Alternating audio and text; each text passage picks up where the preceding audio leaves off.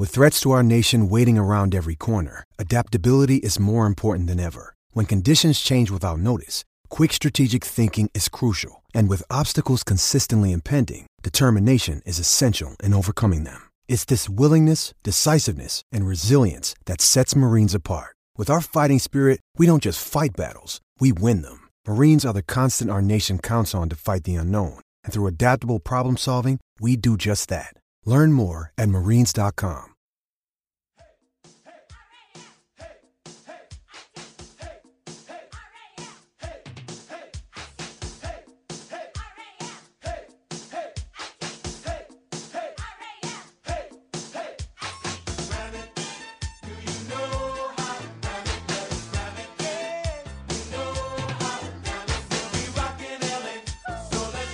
What's the pill that Frank Thomas is on there in the gym pushing off on the girls working out?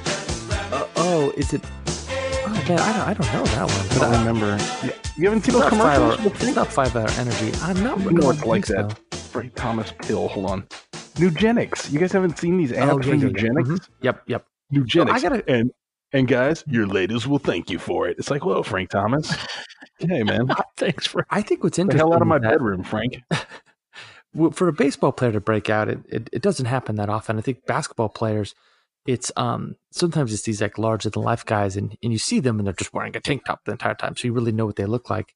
But with football players, it's interesting that a guy like Gronk is a spokesperson. You see him in commercials, and then as far as active players, Tom Brady, Aaron Rodgers gets, he has the State Farm deal. State Farm. The Cam Newton did that yogurt thing. Who's our guy? Is it going to be Todd Gurley, you think? Well, I don't think. Does he have the personality? Well, who definitely is not going to do well is Jared Goff. I just can't see him in like a State Farm commercial doing a discount double check. It's like we were joking. I mean, he would be great for Coors Light, but you have to lean into him being a whatever Goff is. I don't want to say like a stoner bro because he's a little more kind of like, he's chasing butterflies down the street. So I don't know. Yeah. I don't know. You could sell that. He still seems very young. Yeah. Right. He still seems very young and just kind of golly, kind of. He's been in 3 thus far. There was one right around the Super Bowl for Hulu that had a bunch of celebrities, but he was in it very, very quickly. Then there was the Jared Goff, Todd Gurley Pizza Hut commercial. Yep. And then you had this Foot Locker one that came out pretty recently. I don't know if you guys saw that one with Jared Goff and Johnny Hecker. Yes. Uh-huh. And Hecker. So he's getting some exposure, but I think part of that is you got to limit the length of his dialogue. Maybe he needs a bit part. You don't want him to be the leading man in your commercial. Well, I got a question for you. Do you think in the future, in the next couple of years, the most viable star on the LA Rams is going to be Coach Sean McVay? I think he might already be that maybe guy. The only problem is Sean McVay is so rehearsed that that's true. Like if you can already imagine, like, Coach, what do you think about Pizza Hut? Yeah, I got a lot of respect for Pizza Hut. They just do crust well.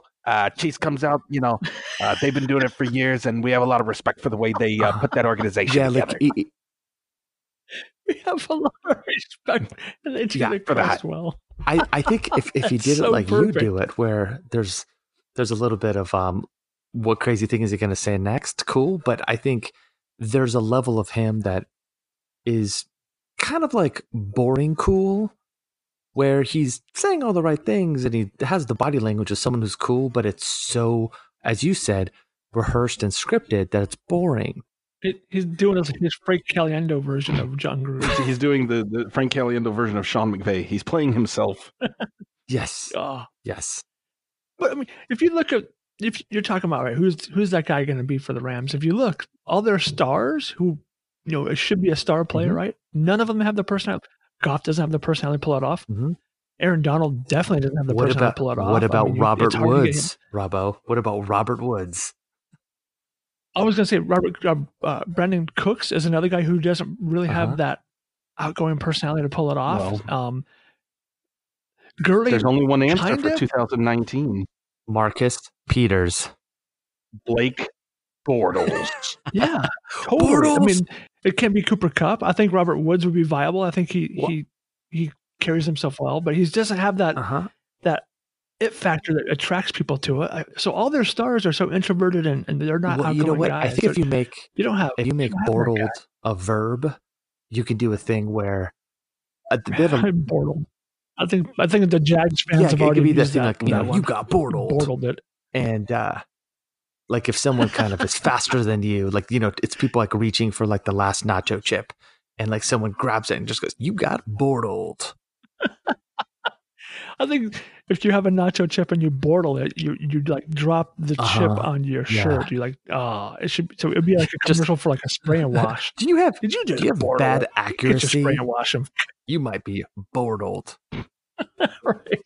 It's just about the charisma to sell pizzas. I will say this.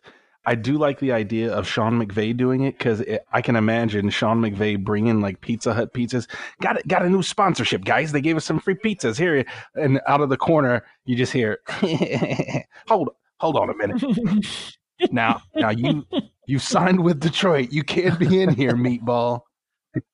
We can't have y'all gonna make me a meatball pizza. We'll go use a draft pick. Get out of here. Free agency isn't free.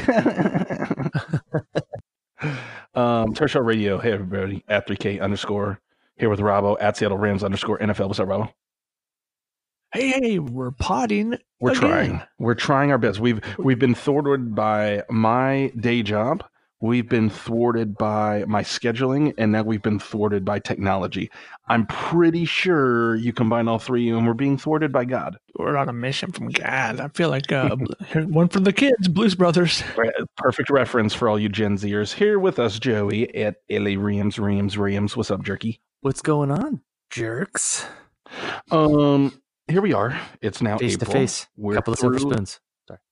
Free agency. 2 episodes into Behind the Grind. Did you guys watch the last episode of Behind the Grind? You bet.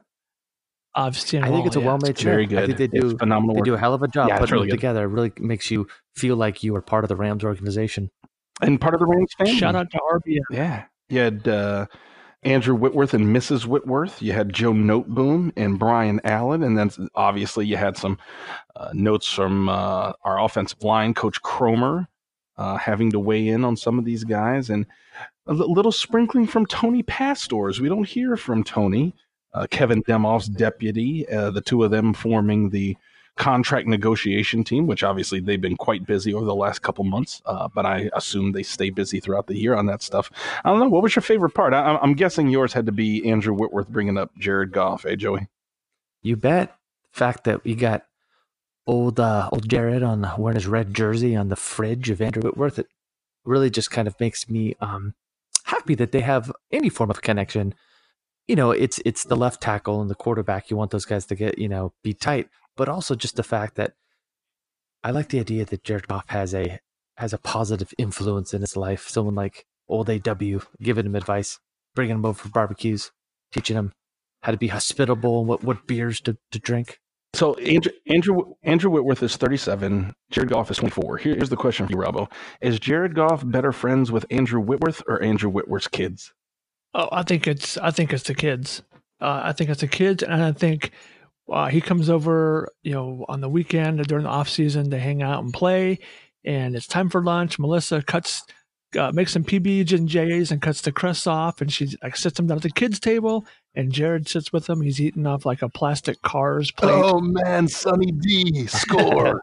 Right, and they're like they called in from playing ball in the backyard, and I can totally see that. Well, Jared drinks the purple stuff where they're going to the fridge and they're like, we got milk, soda, purple stuff, and they're like Sonny D. And my in high school, my all of us sat around a bunch of virgins, and we were talking about how it was sacrilege that they would make purple stuff sound like it was a beverage you wouldn't want, and then they would release grape flavored Sunny Delight. So they basically made their own purple stuff. So you can have your drug. So what you're saying Sunny D is hypocrites. Yes, the liars. We were gonna write a letter, but then we were lazy and we never wrote the letter. But we joked about it for a little bit. Yep. Like, do you think is it like the references on Turf Show Radio where Jared Goff comes in and is like, oh, whoa, what's up, Big Wit? What are we watching here? And he's like, Officer and the Gentleman. Now that's a fine movie right there. Well, I don't know about that. What are you guys watching? Peppa Pig? Oh, let's get down with some pep. Come on, man. He plops down in the beanbag. Oh, Grandpa Pig always comes with it, man. Oh. He's like, but the guy I really got to see eye to eye is George. You know, I kind of feel like I'm Jake in the Neverland Jared. Pirates sometimes. Sorry, was that too real? My bad. So we talked about this on the last episode, but so Jared got upset that Tyler Higbee's picture was on the Whitworth refrigerator and his was not. And so Melissa, Whitworth's wife, just said, all right, we're going to put 2 pics of Jared up because we don't want him feeling bad. And they did that. So does Goff take that home to Higgs? Hey, we need because they're talk, brothers. bro. That's the thing. They're the symbolic children of the Whitworths. They're in the bunk beds at night, and he's like, I was over at old AW's house. Jared and literally went to Melissa Whitworth and was like, "Yo, Mom, I know you say you love us equally, but there's one picture of Tyler, and there's none of me, and none of my artwork is on the fridge, and sometimes I don't know. I feel like, you're not there for me. Come on, Mom." That's happened. That conversation's gone down. How many Stouffer's French bread pizzas has she made for Jared Goff? You let him have the last of the Sunny D. I mean, sometimes I want to have the last sip. Why don't you sit down, Jared? I'll whip you up something and we'll talk about it. Okay, thanks. And then the door just flies open and you just hear, I'm Tyler. Tyler wants French bread pizza. Higgs is like the riff when he comes in. It's all neon headband and gelled up hair. It's like a Poison video. It's like nothing but a good time. HYGZ Higgs. Well, I was just going to add to the Higgs idea that I think it'd be really awesome if they found a way to pipe into his helmet like a little bit of like music cues. Like, so when he makes a play, it's like kind of like the electric guitar from Bill and Ted's, where it just goes, and so when something good happens, he gets the positive reinforcement of like hearing kind of like a happy like noise. And then if he like drops a pass, they kind of pipe in like a boom, boom, ba boom. Or does he get like the riffs from Friends? Right, so if it was like a good play, Roger Saffold, John Sullivan, and Ndamukong Suh, Mark Barron, and LaMarcus Joyner. Because yes, it's time for a little free agency recap. All 5 will no longer be Los Angeles Rams for 2019 and the future. We brought in Eric Weddle at safety, Clay Matthews at linebacker, and Mr. Bortles himself. He's coming to Bortles in Los Angeles. Blake Bortles, backup quarterback behind Jared Goff. And then they retained a bunch of players. We signed Dante Fowler on a 1-year deal. The Detroit Lions came and tried to poach Malcolm Brown off of his tender, but we matched the deal for a 2-year offer. And then tendered a bunch of restricted and exclusive rights free agents: Corey Littleton, Blake Countess, Troy Hill, Morgan Fox, Kevin Peterson, Kadero Hodge, Dominique Hatfield, and JoJo Natson. And obviously, most recently, but not Bryce Hager. He's an unrestricted free agent who's yet to sign. And then obviously, most recently lost Meatball, headed to Detroit after they were unable to secure Malcolm Brown. What do you guys think about free agency overall? Were you happy with the period? Are you worried that we lost too much in the starting caliber guys that we had to get rid of, and having to promote from within, at least at this point before we get to the draft? Rob, go for it. What do you think about free agency? Well, first I'm gonna miss Roger Saffold's social media, Rise Nation tweets. No, you won't. You're still gonna follow him, and you're gonna follow everyone. And you're going to know what they mean because you definitely follow that esports league, and I need to stop talking before I prove I don't know what I'm talking about. As far as what the Rams did free agent-wise, I thought they did it right. They didn't have a lot of money to make a big splash. They weren't going to go do it that. I mean, they could have made one huge splash move, but with something like, 14, 18, 22 holes in the roster, they didn't have the money to do it. So they had to be smart with their money, let people jump out there and make huge deals. I thought they were smart. And, they got Weddle early, but they didn't pay him a lot, right? So that was well done. You can complain about the Fowler signing, how much they signed him for. I know Sosa wasn't so happy about what they did because guys like Suggs and few other gents. Houston, they all signed for less, and he thought they were better players. But it's a 1-year deal, so if you don't like it, you get rid of it next year. It's not a big deal. And then Clay Matthews, I don't hate the signing because I think he's instantly better than Samson Ebukam. And you put him opposite of Dante Fowler, and then you use Samson as like a rotational guy. I think that's better, unless they use him on the inside because they got rid of Mark Barron as well, another starter. So it gives them some flexibility. You can play him at both spots. Maybe you mix it up some. You don't take him off the field. You put him at linebacker on third down, and you play him off the edge or whatever, or maybe vice versa. So I didn't hate what they did. I thought they were pretty smart with their limited resources. I thought they had an idea of some of the holes they had to fill. They did it, and now we're moving towards the draft. So it's people were pissed they didn't make a big deal, but I just think they played it smart. What do you think, Joey? It was pretty good. Well put. Question. That was my soapbox. Well, I do want to say something, but before your question, I wanted to just say that it really made me feel like they have some faith in their draft picks last year with Brian Allen and Joe Noteboom. It really feels like they are slotted to be the starting offensive lineman, and it doesn't feel like they're panicking at all with that. And it's just, even by them appearing in Behind the Grind, it just makes you feel like, you know what? I think they want us to get to know these players because they're thinking like they're legit and they're going to be John Sullivan and Roger Saffold. Maybe not in right away, but they could grow into putting those kind of numbers and that kind of impact for the team. Of the two players, which one are you most concerned about, like stepping up and filling in that spot? Well, I guess it's Allen because there's so many unknowns about him. I mean, not that we've seen that much with Noteboom, but I think center's just in such an important position. I'll give you a really stupid 3K reason that I like Brian Allen. That boy got a neck.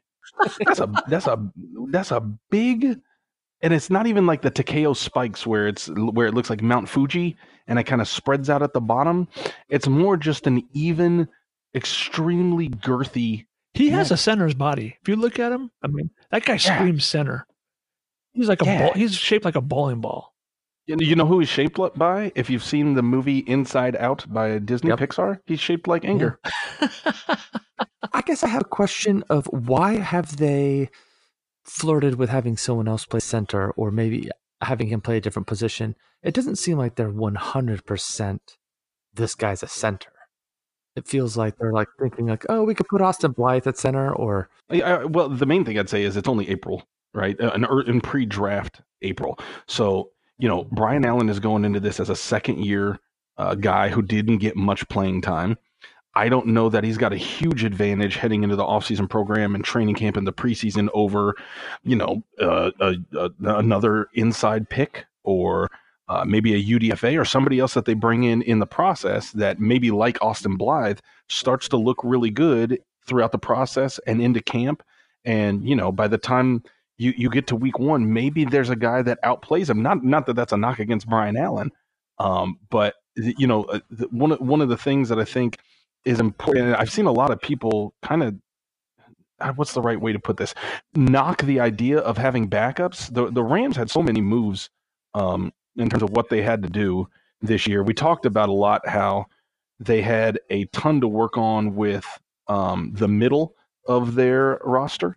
The thing is, now that you've got guys moving up, right, like Joe Noteboom, like Brian Allen, maybe like Micah Kiser, who might get a chance to fill in for Mark Barron, you don't really have anybody behind them. And because of the unrestricted free agents, you mentioned Bryce Hager, Ravo, the Rams lost those 5 and now 6 players with C.J. Anderson that we talked about that assigned elsewhere. They also lost Dominique Easley and Matt Longacre and Sam Shields and Ethan Westbrooks and Ramik Wilson. They've got a lot of guys that they've got to figure out how to fill the middle of the roster. And when they do that, I don't know, maybe they find a guy that's able to compete with Brian Allen. And I don't think it would be the worst thing that if somebody takes over that starting job and Brian Allen proves to be a competent backup, I think that's a pretty good situation to get out of a 4th-round pick moving forward, as long as you get the right guy to start in front of him. And you mentioned 2 names in Ramik Wilson and Sam Shields, who had a really big impact on the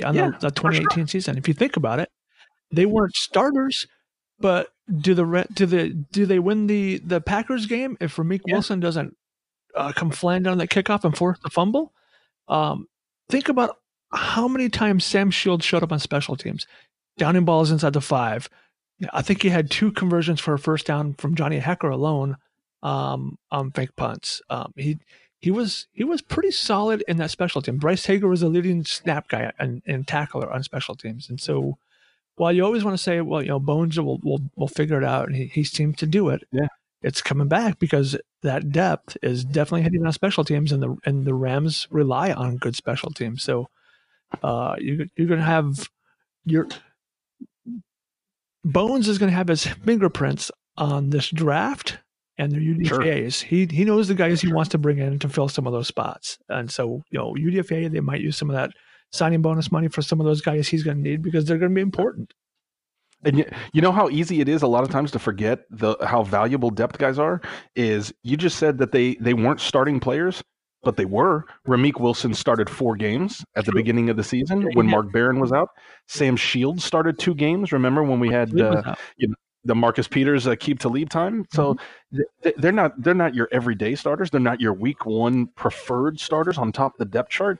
But it's football, man. You're going to have to go to the middle of the depth chart sometimes for most of the roster. You better have some decent guys there. And, last year we had it because, like you said, Joey, we had drafted a lot of those guys to fill in those spots.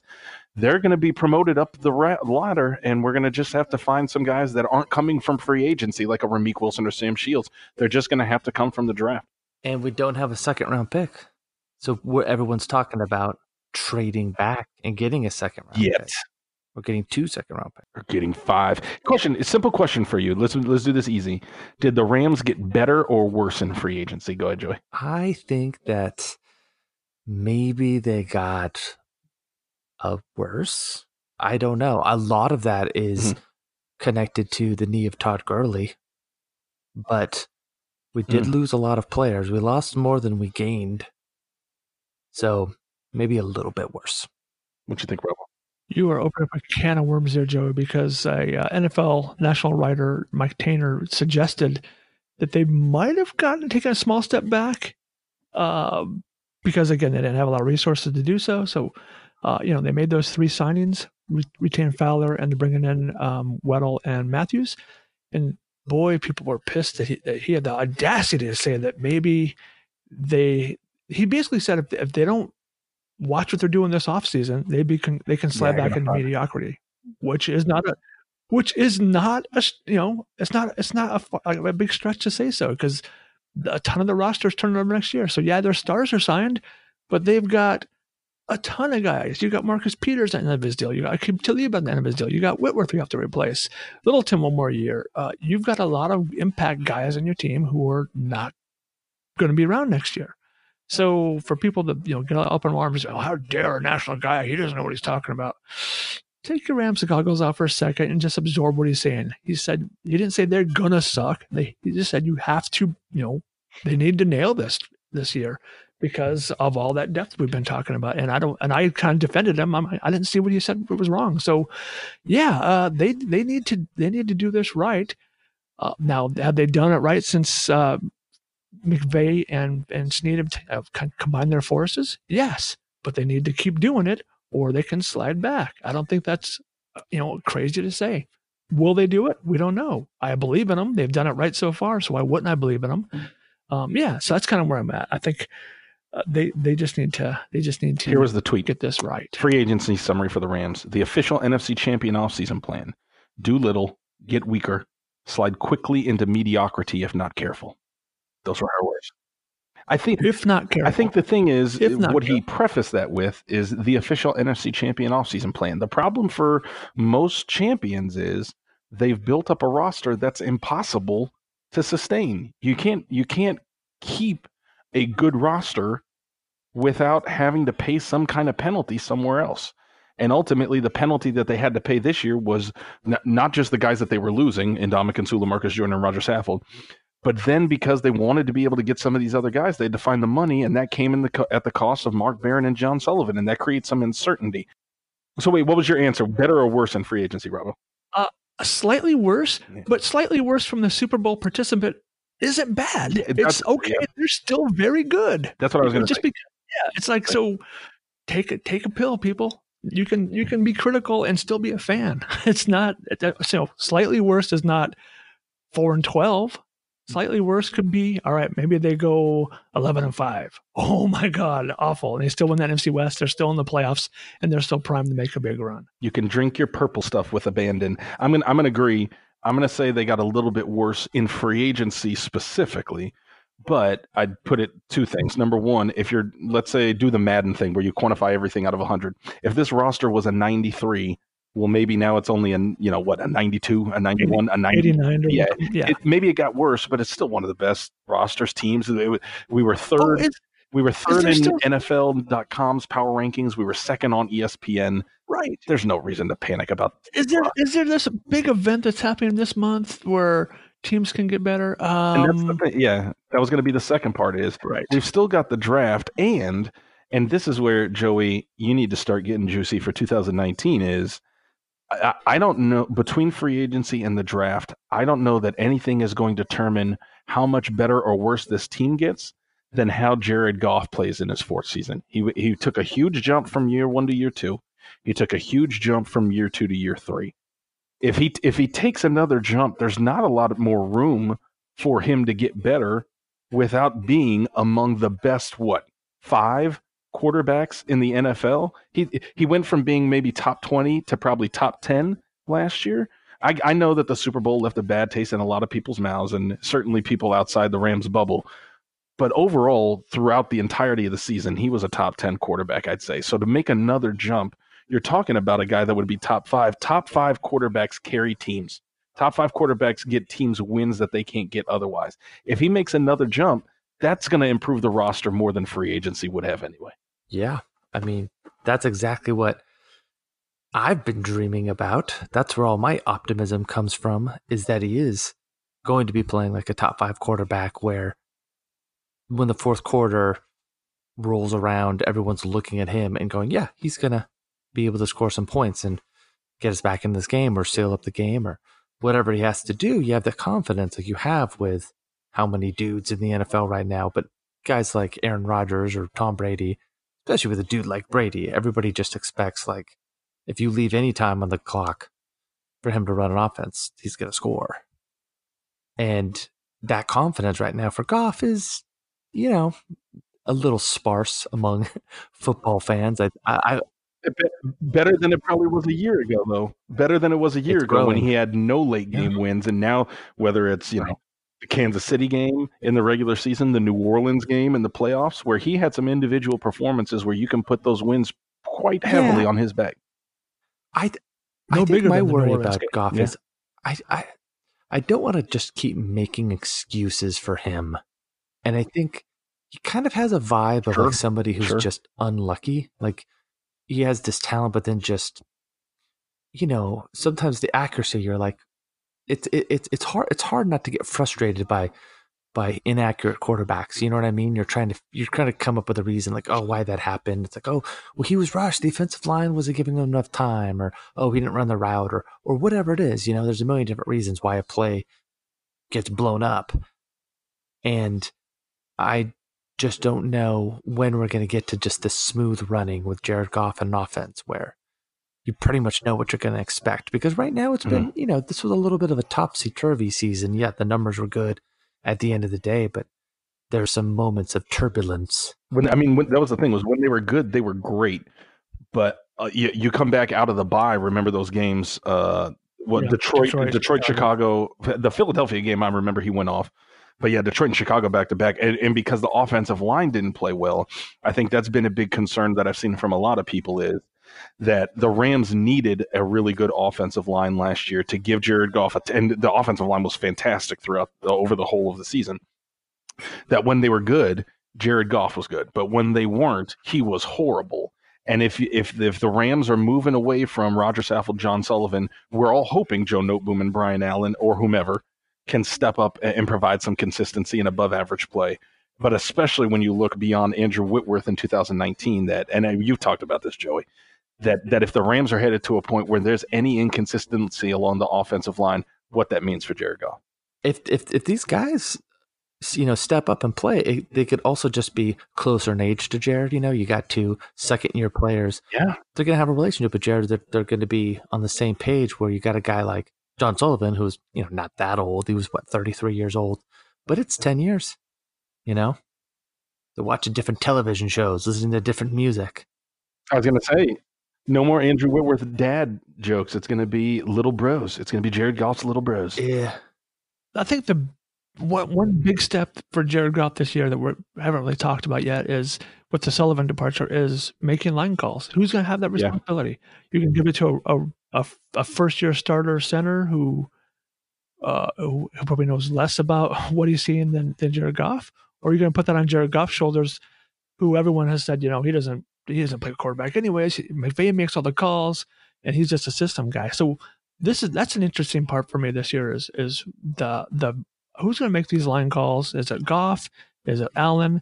And how does that going to impact their play? Because if they screw that up and he's under pressure, then we're going to go back to, Goff can't play under pressure. So it's Sullivan was a whipping boy, and rightly so down the stretch. He aged and the season kind of caught up with him, but you can't take his cerebral aspect of the game out. A lot of good happened there, and you're not going to have that. So that's something to keep an eye on down the road as well.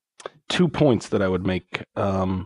Number one is that there was a lot made, and rightly so, about the simplicity of the system that Sean McVay installed for Jared Goff in year one, and going into last year, how much more responsibility Jared Goff got in terms of running the offense, where in year one, there was a lot of system use for location, where pre-snap, they'd be looking at the field and they'd say, okay, this linebacker is in man. All I have to do is watch him on Tyler Higbee. If he cuts underneath Higgs, I know to go to Sammy Watkins over here. If he stays behind him, I know I've got Higgs, unless the cornerback pinches in and then I dump it off to Todd Gurley or whatever it was. He was having these really simple reads that got more complex in year two. College air raid kind of thing. Hey, I watched this guy and this is my raid. If he does this, I can not even. Let's say he was going to throw to Sammy Watkins, not even looking to Sammy Watkins to see if he's open, just knowing that's the assignment. That got more complex in year two, so I do wonder if that's going to happen again in year three, where there's more complexity and more responsibility, and he gets to take over more of the offense away from Sean McVay. But I also wonder, and this is where it gets a little, I mean, it is what it is. It's the after effect of the game is, You could argue part of 2018 was Sean McVay's response to losing to the Falcons in the wild card round. I wonder how much of 2019 is going to be McVay's response to losing to the Bears and the Patriots, right? Where they used this defensive look to contain the offense, and it worked. How much work has Sean McVay put in the last 2 months just to come up with a plan to get ready to combat that, and how much of that are we going to see over the couple first months of the season while we're getting through the regular season schedule?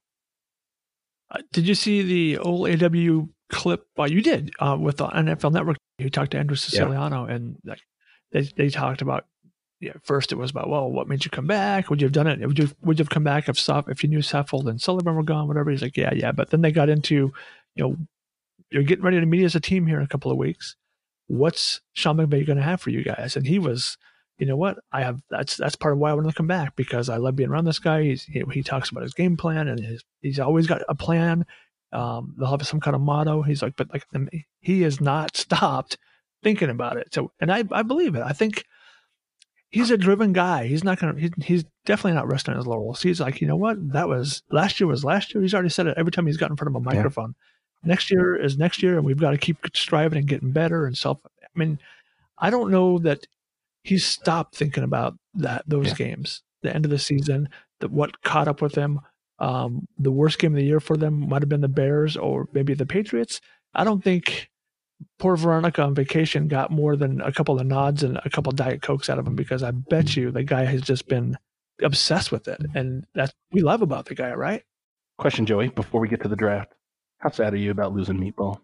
Well, I really kind of have an affinity for Tecmo Bowl, and I kind of feel like CJ Anderson played like one of those Christian Okoye in Tecmo Bowl, where they're just running Yeah. into dudes, and the defensive tackle would just fly unstoppable. into the air and land like on their head, and just kind of their body would be all crunched, and they would do it to like just four guys, just Christian Okoye, the Nigerian Nightmare.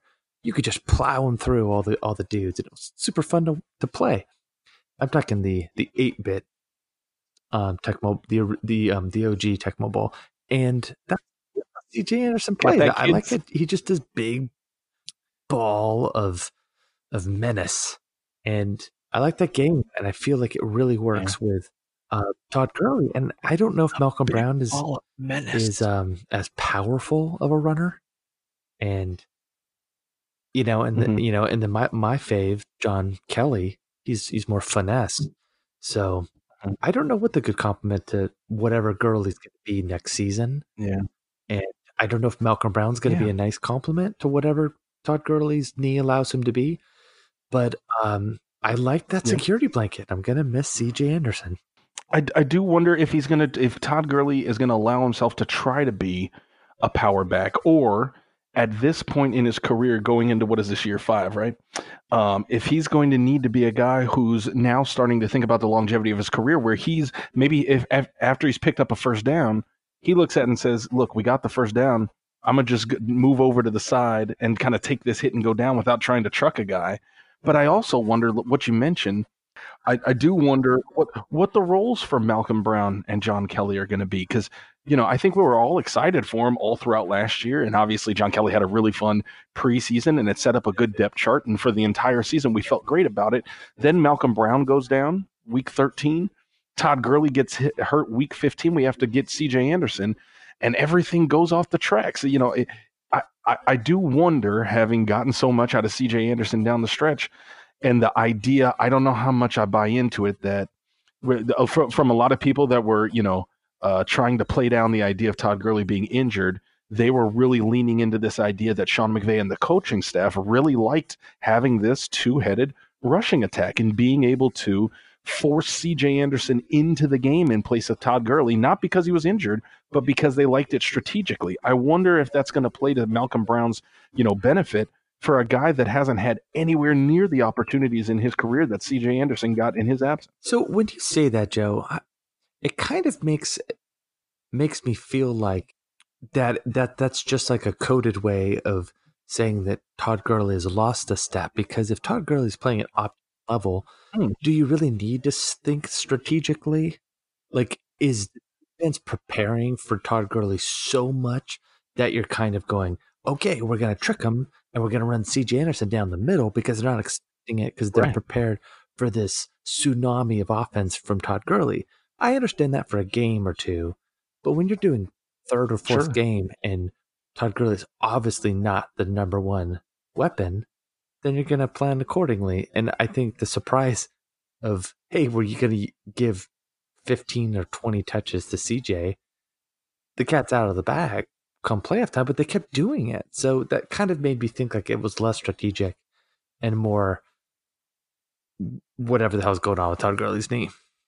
Yeah, I mean, that's really what it comes down to, is whether you buy it into the injury, and if you think Todd Gurley couldn't be Todd Gurley down the stretch, or if you think it was, I don't know that I believe it, but I think there are reporters, and obviously the team tried to lay that out there, that it was not an injury concern that created that dynamic. It was more strategic. The Dallas Cowboys game, CJ Anderson had 23 carries, Todd Gurley had 16.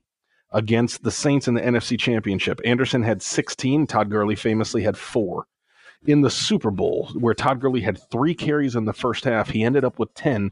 CJ Anderson only had 7. What do you think, Rob, in terms of that relationship between what they were dealing with in the playoffs and now what they're going to have going into this season? Do you expect an expanded role for Malcolm Brown, who was only averaging, 128 carries through about 10 games? Oh, sorry, one correction. It wasn't 128 through 10. That's his career. This is about 40 carries for last season. So what do you think? Is that going to be something to anticipate as an expanded role? They fed him the ball. I mean, he had more touches than me in the league until he got hurt, or until he I guess he got hurt in week 1, right? But until he hurt himself again, he had more touches than me in the league, and so there were. Do you want them to pull back on that? I do. I mean, because if you look at Malcolm, he had a 4.9 yards per carry, the same as Todd Gurley last year. He had in the receiving game, he averaged 10.4. Gurley had 9.8. Now it's all based on touches, but if you remember, one of the biggest touchdowns of the year, Malcolm Brown tight-roping the sideline. Every time he came in, you never saw a drop-off with him, right? It wasn't like he came in and stunk. We were all surprised at how well he played last year. And I think if he didn't get hurt, C.J. Anderson's story never would have happened, right? They wouldn't have needed got him because he played pretty darn well. And I think the reason why they kept him is because they trust him. He's been in the system for a number of years. He's great in pass pro. He's fantastic in pass pro, and he's a better receiving back than C.J. Anderson. I don't think they feel that they lose a lot.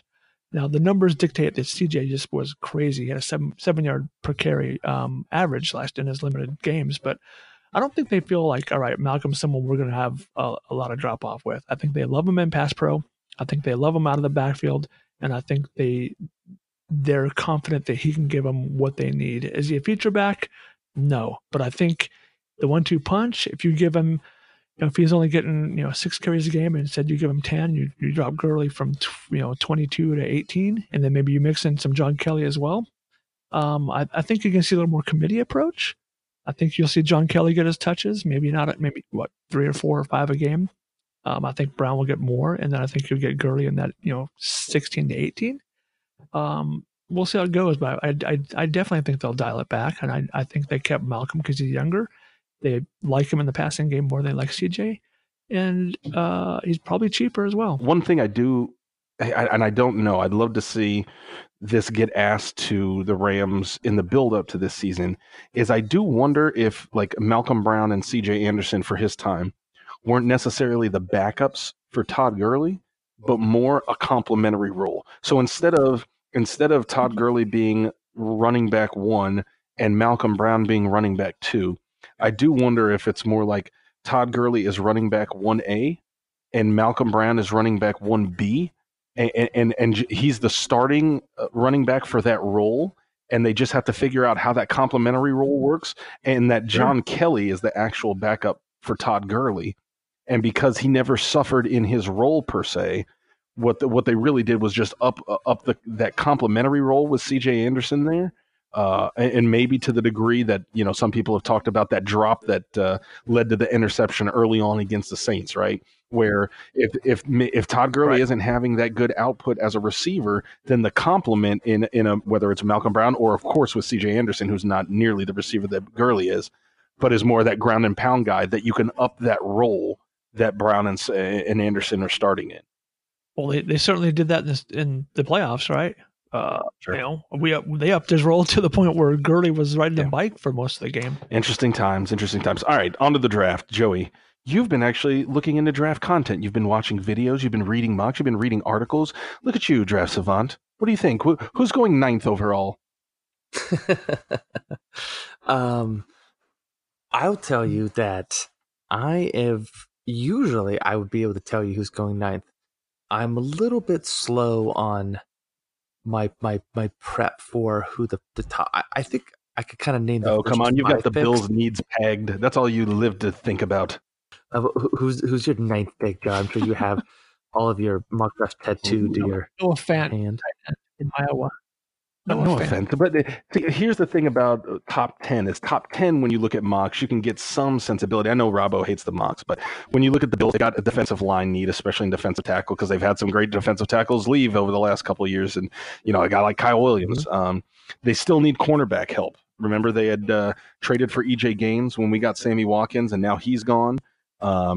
They could probably use more offensive line help, especially if they're going to really invest in John Allen's earlier career as their quarterback. And then the guy from Florida, you get Jawan Taylor. You could get Jawan Taylor. You could get Ed. I mean, the defensive tackle class up there is really good.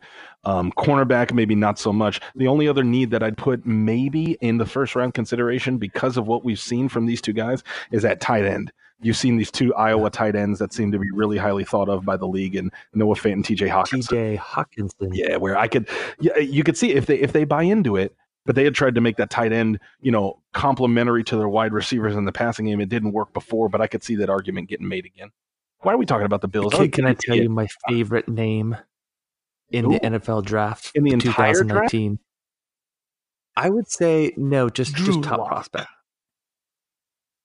I think it's a brilliant name. I love it. He's my favorite player. Your going favorite into the player? draft. Just by just going off Rashawn of the Gary? name. Greedy Nope. Williams. Greedy Williams. Close. I do like. I think Greedy Rock Williams is a Ya-Sin? great name. But Montez Sweat. Montez Sweat, sure. I thought you might go Hollywood Brown from Oklahoma. Do you have a favorite name yet, Robbo? I got one for me. Montez Sweat gives me REM flashbacks. Montez Sweat. Bah, bah, Yeah. bah. No, that was INXS, right? Sorry, not wrong band, wrong shitty band. I don't have a favorite name because, as you know, I hate all mocks, and I will not pay attention to a mock until about 2 weeks before the draft, and I'll learn the names and call it good. Because until then, mocks are dumb because nobody knows what they're talking about.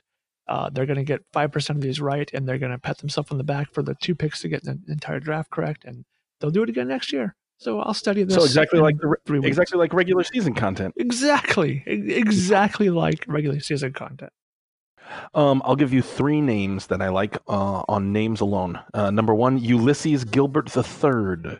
He's a linebacker out of Akron. That's a pretty perfect name for life, let alone to come into the NFL. Number 2, coming out of the University of Texas, Lil Jordan Humphrey. Lil Jordan was actually a pretty big star at UT. He's a wide receiver, lots of production. He's also not little. He's 6'4", but the legend of his name goes back to when he was born. His older brother wanted his mom to name him, his new brother, after his favorite basketball player, Michael Jordan. And the mom said, hell no, but I'll call him Lil Jordan. So his official name is Lil Jordan Humphrey. That's his actual name. Is it LIL apostrophe? You or is already know it LITT? is. I don't know why your Ann's asking me this. It is absolutely LIL apostrophe Jordan. Best name in the draft. My favorite, and he's a pretty good cornerback out of Boston College. His name is Hamp Cheevers. Hamp Cheevers is not an appropriate name for the NFL. Hamp Cheevers is the name of somebody whose voicemail gets redirected to the country club. Yes, Hamp Cheevers. Hamp Cheevers. This is Hamp Cheevers the Fourth. If you're looking for Hamp Cheevers the Third, he's in Biscayne for the week.